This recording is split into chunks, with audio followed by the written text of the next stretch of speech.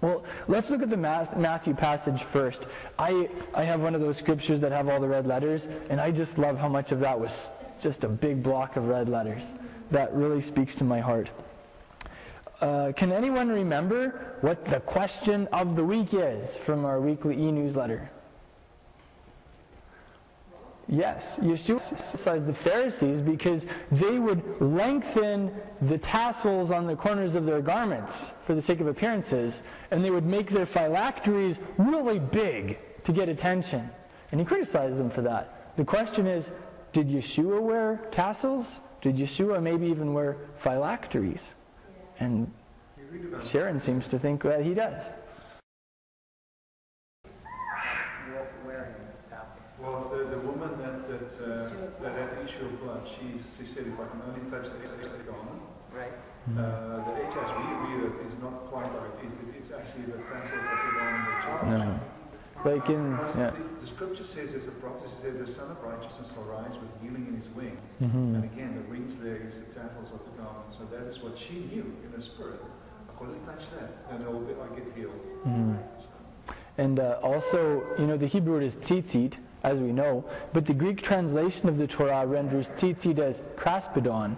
And in the Gospels where it says that Yeshua, the woman, took hold of the hem, it says he took hold of the kraspedon of his garment, which is just chock full of meaning, because these things represent dedication to the Father, our identity as holy people to Him, and also a life lived in the parameters of His Word. And so she knew there was healing in that. And maybe there's greater significance there too. Perhaps it was more the Pharisees that wore the phylacteries.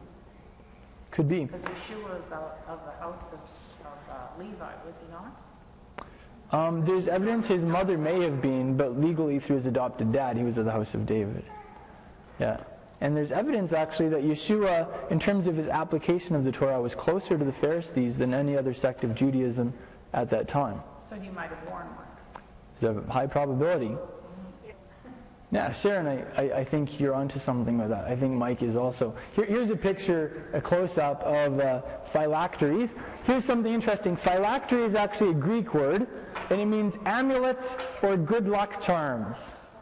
Greek people would see the Jewish people binding these little boxes on their forehead and on their hand, and they thought, oh, that must be some kind of a good luck charm to ward off evil spirits or something. But I actually like the little note here in my New American Standard Bible. It says, small cases containing scripture texts worn on the left arm and forehead for religious purposes. I thought the religious purposes clause was a little redundant. I can't imagine anyone doing that for secular purposes. But and actually, they're only partially right. See, I can tell the translators were all right-handed, because if you're a right-hander, then you bind it on your left arm. But if you're left-handed like me, then you actually bind it on your right arm. Well, an interesting little trivial piece of data for you. Let's skip to the next picture here. It's a little harder to see, but it's two soldiers from the IDF binding their tefillin, is the Hebrew term, on. And I'll teach you guys the Hebrew, because you don't want to call these things phylacteries if at all possible. They're not good luck charms. Thank you very much. The Hebrew root word for prayer is tefillah. Can we all say tefillah? And these are called tefillin. Why? Because you bind them on your body when you pray. They symbolize prayer in many regards. Yeah. Mezuzah is the box that goes in your doorpost that contains the scripture scrolls, and these go on you. Next picture.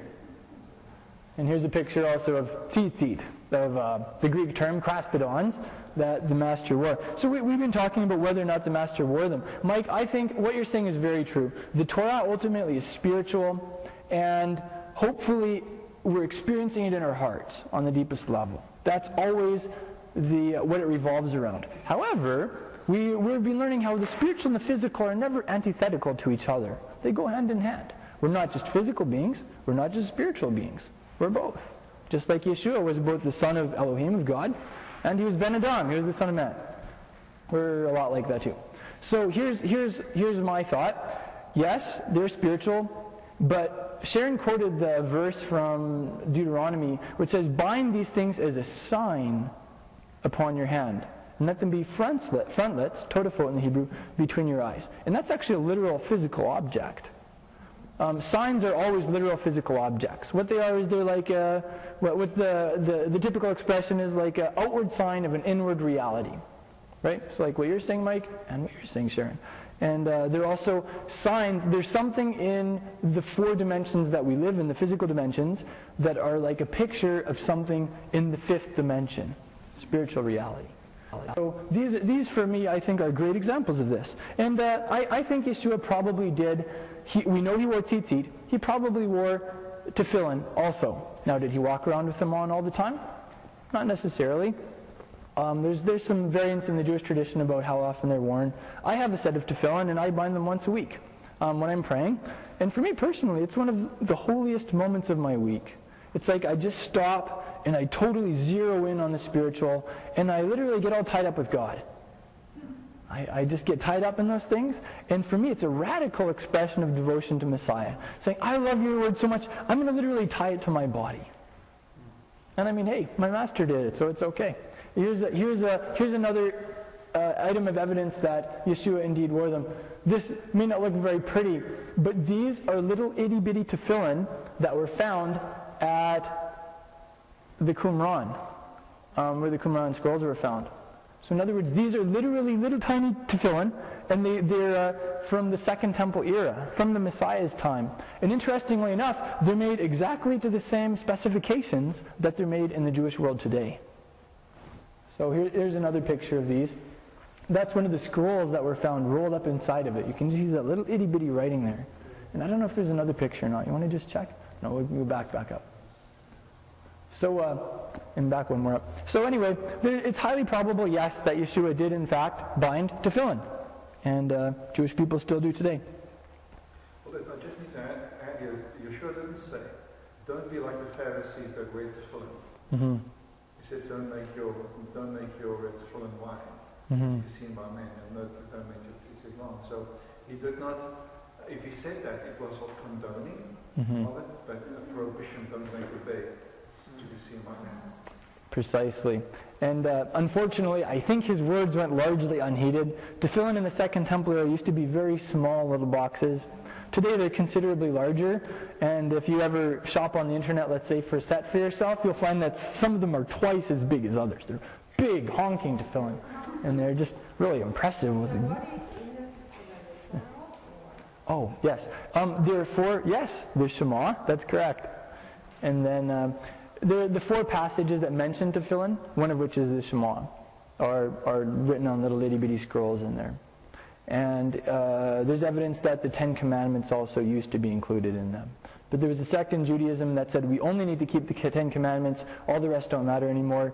And in response to that, the Jewish leadership took out the 10 Commandments and only had in the ones about tefillin, just to emphasize that the whole Torah is God's Word, and we can't take our doctrinal scissors to it without doing damage to ourselves. The spiritual dimension, the between the eyes is the way you think, the way you look at stuff. Mm-hmm.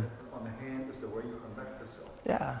So it's a spiritual concept that finds physical expression in your conduct. Mm-hmm. So like the Shabbat is a sign as well. Mm-hmm. You think when you do. Yes, it's what you think and what you do. Right. Hey, Yeah. if you have those under control, Right. Mm. Well, actually, when we get to the passage in Exodus where totefo is the original Torah term, or tefillin, are first mentioned, I'll bring mine, and I'll do a little demonstration for you guys. I think you'll find it fascinating. And like you're saying, Mike and Dan, like the symbolism is gripping too, because it's something that we live with every day. Yeshua has something to say about the Pharisees. We talked last week about Yeshua had very strong words for the Sadducees. He basically just wrote them off and said, you guys are in error, you don't know the Scriptures, and you don't know God's power. But for the Pharisees, he had a different set of choice words.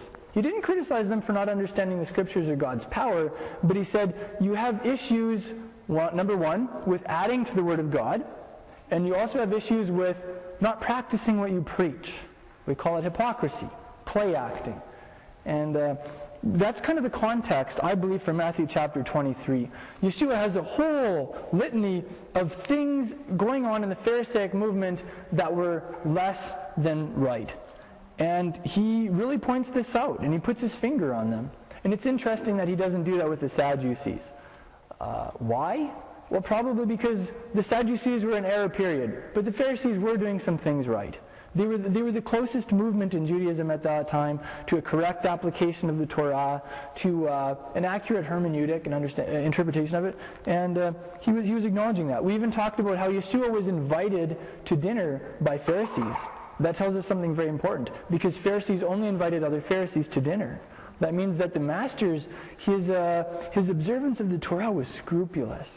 It was high level. And we know, of course, that it wasn't just based on religious minutiae for him. It was an expression of the passion in his heart for the Word of God, for his Father. And that's something I really look up to about him. So he talks about sitting in the seat of Moses. The seat of Moses was actually a literal seat in the synagogue.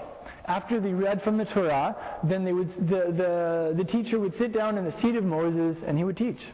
He would interpret the Torah of Moses, he would explain things, and they've actually unearthed one in an ancient synagogue. I hope you can all see the picture of that. That's the seat of Moses. And you can see right here where the person would sit when he was teaching. And was he just teaching from the Torah, or was he teaching oral law as well when he sat on that seat? I wonder, do you have any, have you done any reading about that? Well, I think they were just teaching the Torah from that seat, and, because it's a seat of Moshe, seat of Moses. So that's what they would teach if they were sitting on that seat.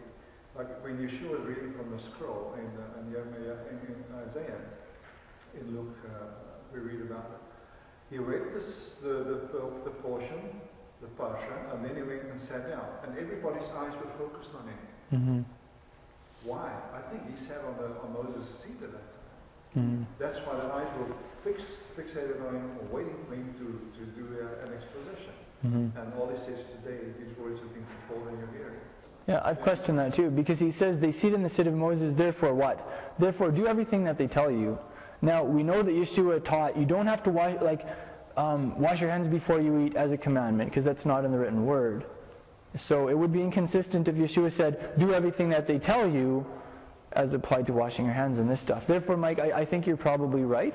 You could infer from that when they sat in the seat of Moses, they only taught the written Torah of Moses. They weren't teaching the extra biblical traditions, which I think would qualify for what you read, Shoshana, the stuff that they bind heavy burdens on people that they can't bear. That's not the written word of God. The written word of God is not a burden. And we can do it by His grace. There are two translations that they came across from Ibn Shaput that says the following: therefore, whatever he says to you. There could have been a mistranslation, or maybe there was a later redaction change that they changed it to here. But there are two translations that came across that actually said whatever he says to do that. But don't do as they do, because they say they do not. So that's a possibility. That could have been a little bit of interference or corruption. Yeah, and when the rubber meets the road, they're basically the same on a practical level, you know. The Pharisaic interpretations and applications of the Torah are correct to the degree that they stick to the written word. Yeah. And there's another interesting verse about that a couple of verses later in verse 23. 23, Yeshua says, "Woe to you, scribes and Pharisees, hypocrites! You tithe mint and dill and cumin," in other words, these little itty-bitty garden herbs and vegetables, or whatever, "and you've neglected the weightier provisions of the Torah, justice, compassion, faithfulness. But these are the things you should have done without neglecting the others." So he isn't saying it's not one or the other. It's not only the heart of the Torah and the weighty matters. He's saying you should continue with your passion for God in the small details of life, tithing your seeds and your garden herbs, but just don't forget the heart of the matter while you're doing that. So again, Yeshua is affirming the Pharisaic interpretation there, but he's kind of pointing to the bigger picture also. Moving on to the next picture. There's a verse here that is why I generally prefer not to be called rabbi. Because, generally in Judaism today also, rabbi connotes a certain level of academic education and credentials that I don't have.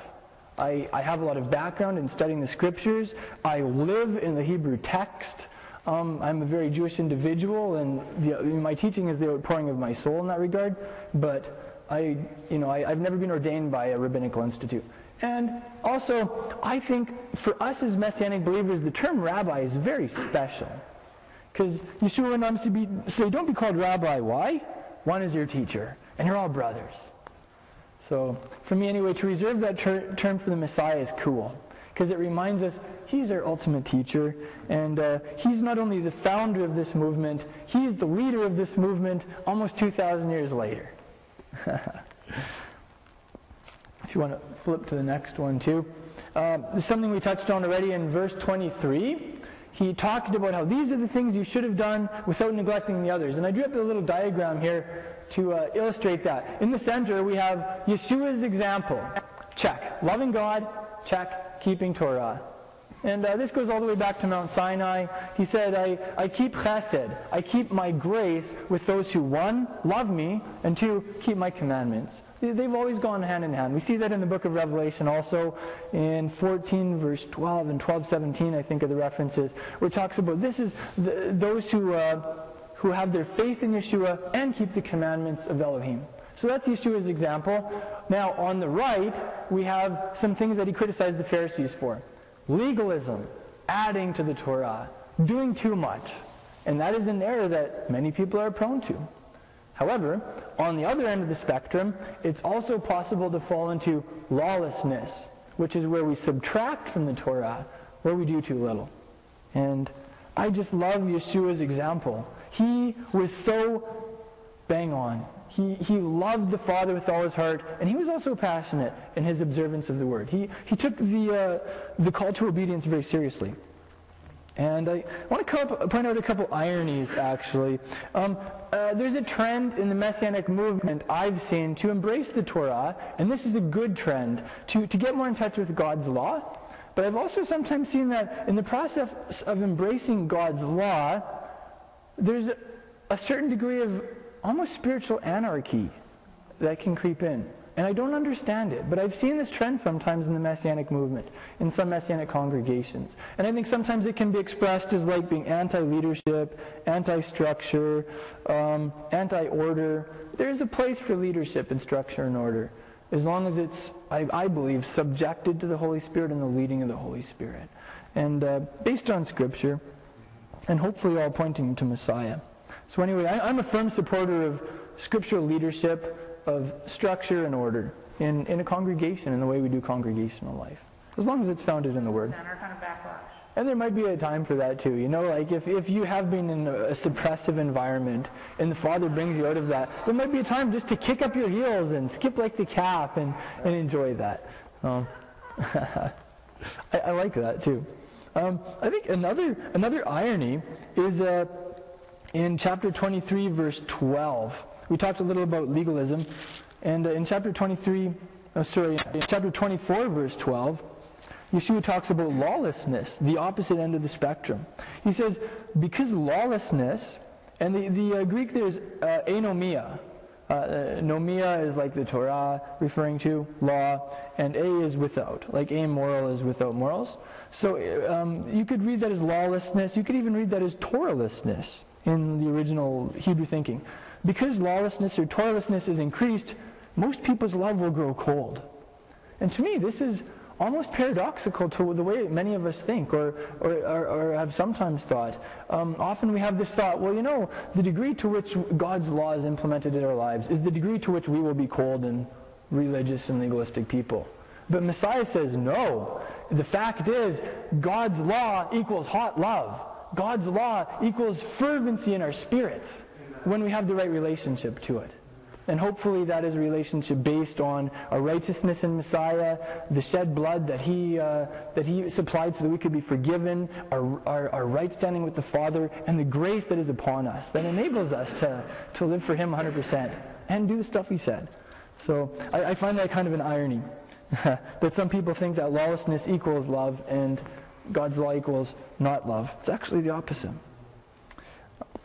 Notable that Yeshua said what has to happen before the end comes. It's not world wars, it's not global cataclysms, it's not a lot of the things that make people shake in their boots and begin to freak out. It's when this good news of the kingdom is proclaimed in the whole world as a testimony to all the nations. Then the end will come. So here's what I take from that. Our worldview as a people isn't to be watching the news to see how many catastrophes are happening so we'll know when the end will come. Our job as a people is to be focused on getting the good news out to the world and proclaiming it to the nations. That's our job. And we can leave the rest with him. He'll notify us when it's time. And also, when does Yeshua going to return? There's one sign for us. For I say to you from now on, you shall by no means see me until you say, Baruch haba Hashem Yahweh. Blessed is he who comes in the name of the Lord. That is a sign when Jerusalem, when Israel says that, blessed is he who comes in the name. Wow. That is when we know, watch out. That is the introduction of Scripture. Amen. That's powerful. It's true. And Paul had that in mind too, I'm sure, when he said that hardness in part has come upon Israel for a time, until the fullness of the Gentiles has come in. And then all Israel will be saved. I think when the formation of the state of Israel has catalyzed. Yeah, I was thinking cataclysm, but catalyzed a great awakening, a spiritual awakening amongst believers in Messiah. Or for another instance, when Jerusalem was taken in 67, wow, there was a massive outbreak of the Holy Spirit waking people up after that. I personally think those events were connected to each other. Another very important note about this good news of the kingdom being proclaimed. You know, kind of the concept, well, pray the sinner's prayer and ask Jesus into your heart and you'll become a Christian and then you'll go to heaven when you die. Sometimes, like, in a nutshell, that's the gospel that's preached today. I do not believe that's the gospel of the kingdom. Maybe that's a good place to start, asking him into your heart and praying that way. That is a good place to start. And ending up with him in heaven is a great place to finish. But I think the gospel of the kingdom is something much bigger than that. And I think it's something that applies to our world today to a much greater degree. The gospel of the kingdom was what Yochanan, John the Immerser, proclaimed. And basically said, the king is coming, he's almost here, so get your lives in order. Get in order for God's government. And Yeshua is coming again to rule the nations with a rod of iron, which is the Hebrew idiom for a dictatorship, for a very firm government. And he is going to rule from Jerusalem. And there are a lot of people in this world who haven't clued into that fact yet. And as a result, their lives are drastically out of order. They're not right with God. But when you realize there is a king who is coming to set up God's kingdom, the response is you begin to do what you know you should be doing. And maybe that's an aspect of the kingdom. We've been talking even at our Biblical New Month celebration about there are prophecies that have yet to have been fulfilled that are going to be fulfilled in the kingdom during the 1,000-year reign of Messiah from Jerusalem. Some of those are like Shabbat being a global day of worship, restoration to the biblical calendar of planet Earth. We'll just be doing that. The first day of every biblical month will be a big day of worship. It says that at the end of Isaiah. The nations will be going up to Jerusalem for Sukkot. If they don't send people, they're not getting any rain that year. I mean, I believe this is part of the gospel of the kingdom. This is going to be good news for planet Earth. So I read somewhere that the rod of iron also stands for Torah. So in other words, the rod of iron would be the rule of Torah. I'm sure, because the heart of Torah is justice. And Messiah is passionate about justice. And he's going to institute that when he returns fully, isn't he? Interesting too, that Yeshua talks about when you see the abomination of desolation, and he says in verse 21, for then there'll be a great tribulation. So when you see this thing, there's going to be a great tribulation. It's interesting that he talks to his disciples like they're going to be there, and they're going to see it. I find that interesting. What do you think it is? Well, didn't the Romans do that when they attacked Israel? Oh, I know what it is. It's what was spoken of through Daniel the prophet. Right. Let the reader understand. That's the Hanukkah story. What was spoken of through Daniel the prophet is the Hanukkah story. And Antiochus Epiphanes, as he called himself, was a prototype of the anti-Messiah. And what he set up was a prototype of this abomination. And it was probably shocking to the Jewish people when Yeshua talked about that, because they thought that these prophecies in Daniel had already been fully fulfilled. As it turned out, they weren't. It was like a prophetic harmonic that happened in Antiochus' time, and it was going to happen maybe on a bigger level or something. So when this happens again, he offered a pig on the altar in the temple. Yeah. So when this happens again, is that when the temple is desecrated again? Is that what he's meaning? I think I'd be sticking to the most literal sense. I think it could very well be something like that. Yeah. Which means there might have to be a rebuilding of the temple in Israel first. But they have that in the works. It's interesting too that in verse 20, he talks about Shabbat as if it was something that was still going to matter to his disciples 2,000 years later. He says, pray that your flight won't be in the winter or on a Sabbath. You know, if we believe that Shabbat has no place in the life of believers today, or it's irrelevant or whatever, this verse is kind of hard to understand. So maybe there is a place for that. I want to share a couple things from the parsha here, and then we'll wrap up. And we can continue our discussion at the Oneg table also. At the beginning of this parsha, Joseph is dead. Joseph's brothers believe that he is dead and gone. Joseph is no more. And the people of Israel today, Yeshua, son of Joseph's brothers, believe that he is no more. He is dead and gone. Maybe he was a good Jew. Maybe he wasn't a rabbi that upheld the Torah. But there's been such a mess that's happened since then that most Jewish people don't even want to consider that fact. He is gone, and he's not a part of our Jewish world, and end of story. That's the idea. Interestingly enough, in the Joseph story, that wasn't where it ended, was it? It was not the end of the story. Joseph was alive. Joseph had power to deliver the people of Israel in a time of global crisis.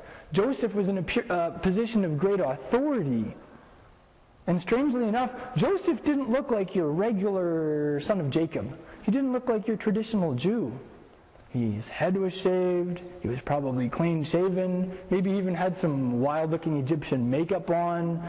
He spoke Egyptian and they needed a translator. What does this tell us about Yeshua? What does this tell us about his relationship with the people of Israel in the last 2,000 years? Appearance doesn't matter. Yeah. It also tells us that I don't think he's just given up. I think that he's going to reveal himself in a very dramatic way to the people of Israel. And I believe that it's going to be a very emotional experience on both sides. We read in the story that when Joseph revealed himself to his brothers, he was intensely emotional. Like he wept his heart out. He embraced them. When Yeshua reveals himself to the Jewish people before he comes back, I wonder if that isn't something that's close to his heart. I wonder if he won't be doing that with great tears welling up in his eyes. Maybe there will be weeping on both sides. Maybe it'll be like a massive reconciliation. I think it will be.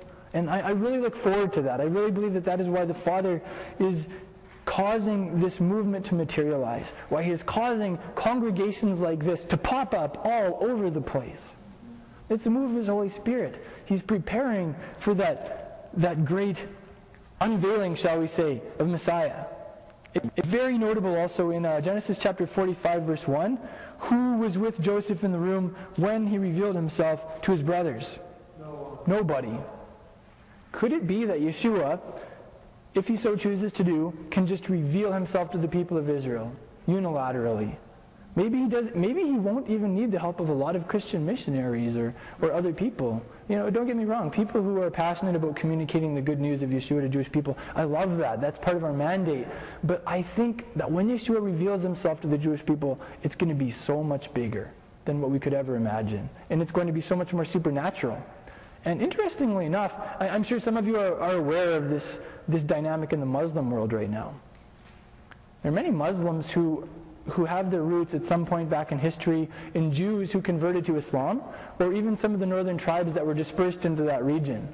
And what is Yeshua doing today? He's supernaturally revealing himself to Muslims all over the place. They have dreams of him in the night. He appears to them in visions. I even heard an account recently of where he appeared in a vision of the night to every household in a whole village. 50 or 60 households. They all woke up in the morning and they said, they were kind of putting their feelers out because it's criminal to believe in Yeshua in an Islamic area. But they put their feelers out and they discovered they all had the same vision of the same guy. and they all came to faith in him. And interestingly enough, this was the village where the very first Christian missionary to Muslims was martyred. Yeah, it's a phenomenal story. There's a missiologist, like a guy who specializes in missions, named Fred Markert with YWAM, and he has talk after talk where he talks about these things going on in the Muslim world. And it just, if that doesn't send chills through you, I don't know what will. It's like our God is so big, He's so powerful, He's so on the move, and Yeshua is so revealing Himself without anybody in the room, to Muslims, to Jews, to a lot of people. I'm just so excited to be caught up in something so exciting. No man can take credit then when the Lord does it through His Holy Spirit. Yeah. Nobody can take credit, no denomination, no movement, no man. Yeah. Amen. It's going to be about Him. No, but it happens though so much that this credit thing is going on. Here's something interesting. His brother, Joseph. I get them confused because they're so similar in my mind. But Joseph says, you're not going to see my face until something. Until you bring Benjamin. Until you're all there. I think that applies on two levels. Benjamin, I believe, in the big picture symbolizes Jewish believers in Yeshua. Because Benjamin was really close to Joseph. He drank from Joseph's cup. He ate at Joseph's table. He got 5 times as much. I think it might even picture Messianic Jews. Because Benjamin never rejected Joseph. He wasn't part of that. And so it is with Messianic Jews also. Maybe could it be that for the people of Israel to behold the full face of Yeshua, they'll need to have Messianic Jews somewhere in there too, just like they needed Benjamin. And on a broader, even more practical level for the body of Messiah, maybe if we want to see the face of Messiah, we need all of us together to be able to see Him. One by one. Yeah. For me, there's something about unity in there. Okay, one more thing. I'm going to do a really quick Hebrew lesson. One more. Oh, that's some cool pictures of tzitzit. And here's our Hebrew lesson. It talks about this in 46 verse 4. I really love how this passage. Elohim appears to Yaakov and he says, I will go down, I'll descend with you to Egypt, and I will also bring you up again. And Yosef will close your eyes. And there's a Hebrew verb there for going up, and there's a Hebrew verb for going down. And they're very big verbs in Hebrew. The one there is Allah. Can we say that together? To go up is la'alot. Can we say that? La'alot. You may be familiar with that term in the Hebrew word aliyah.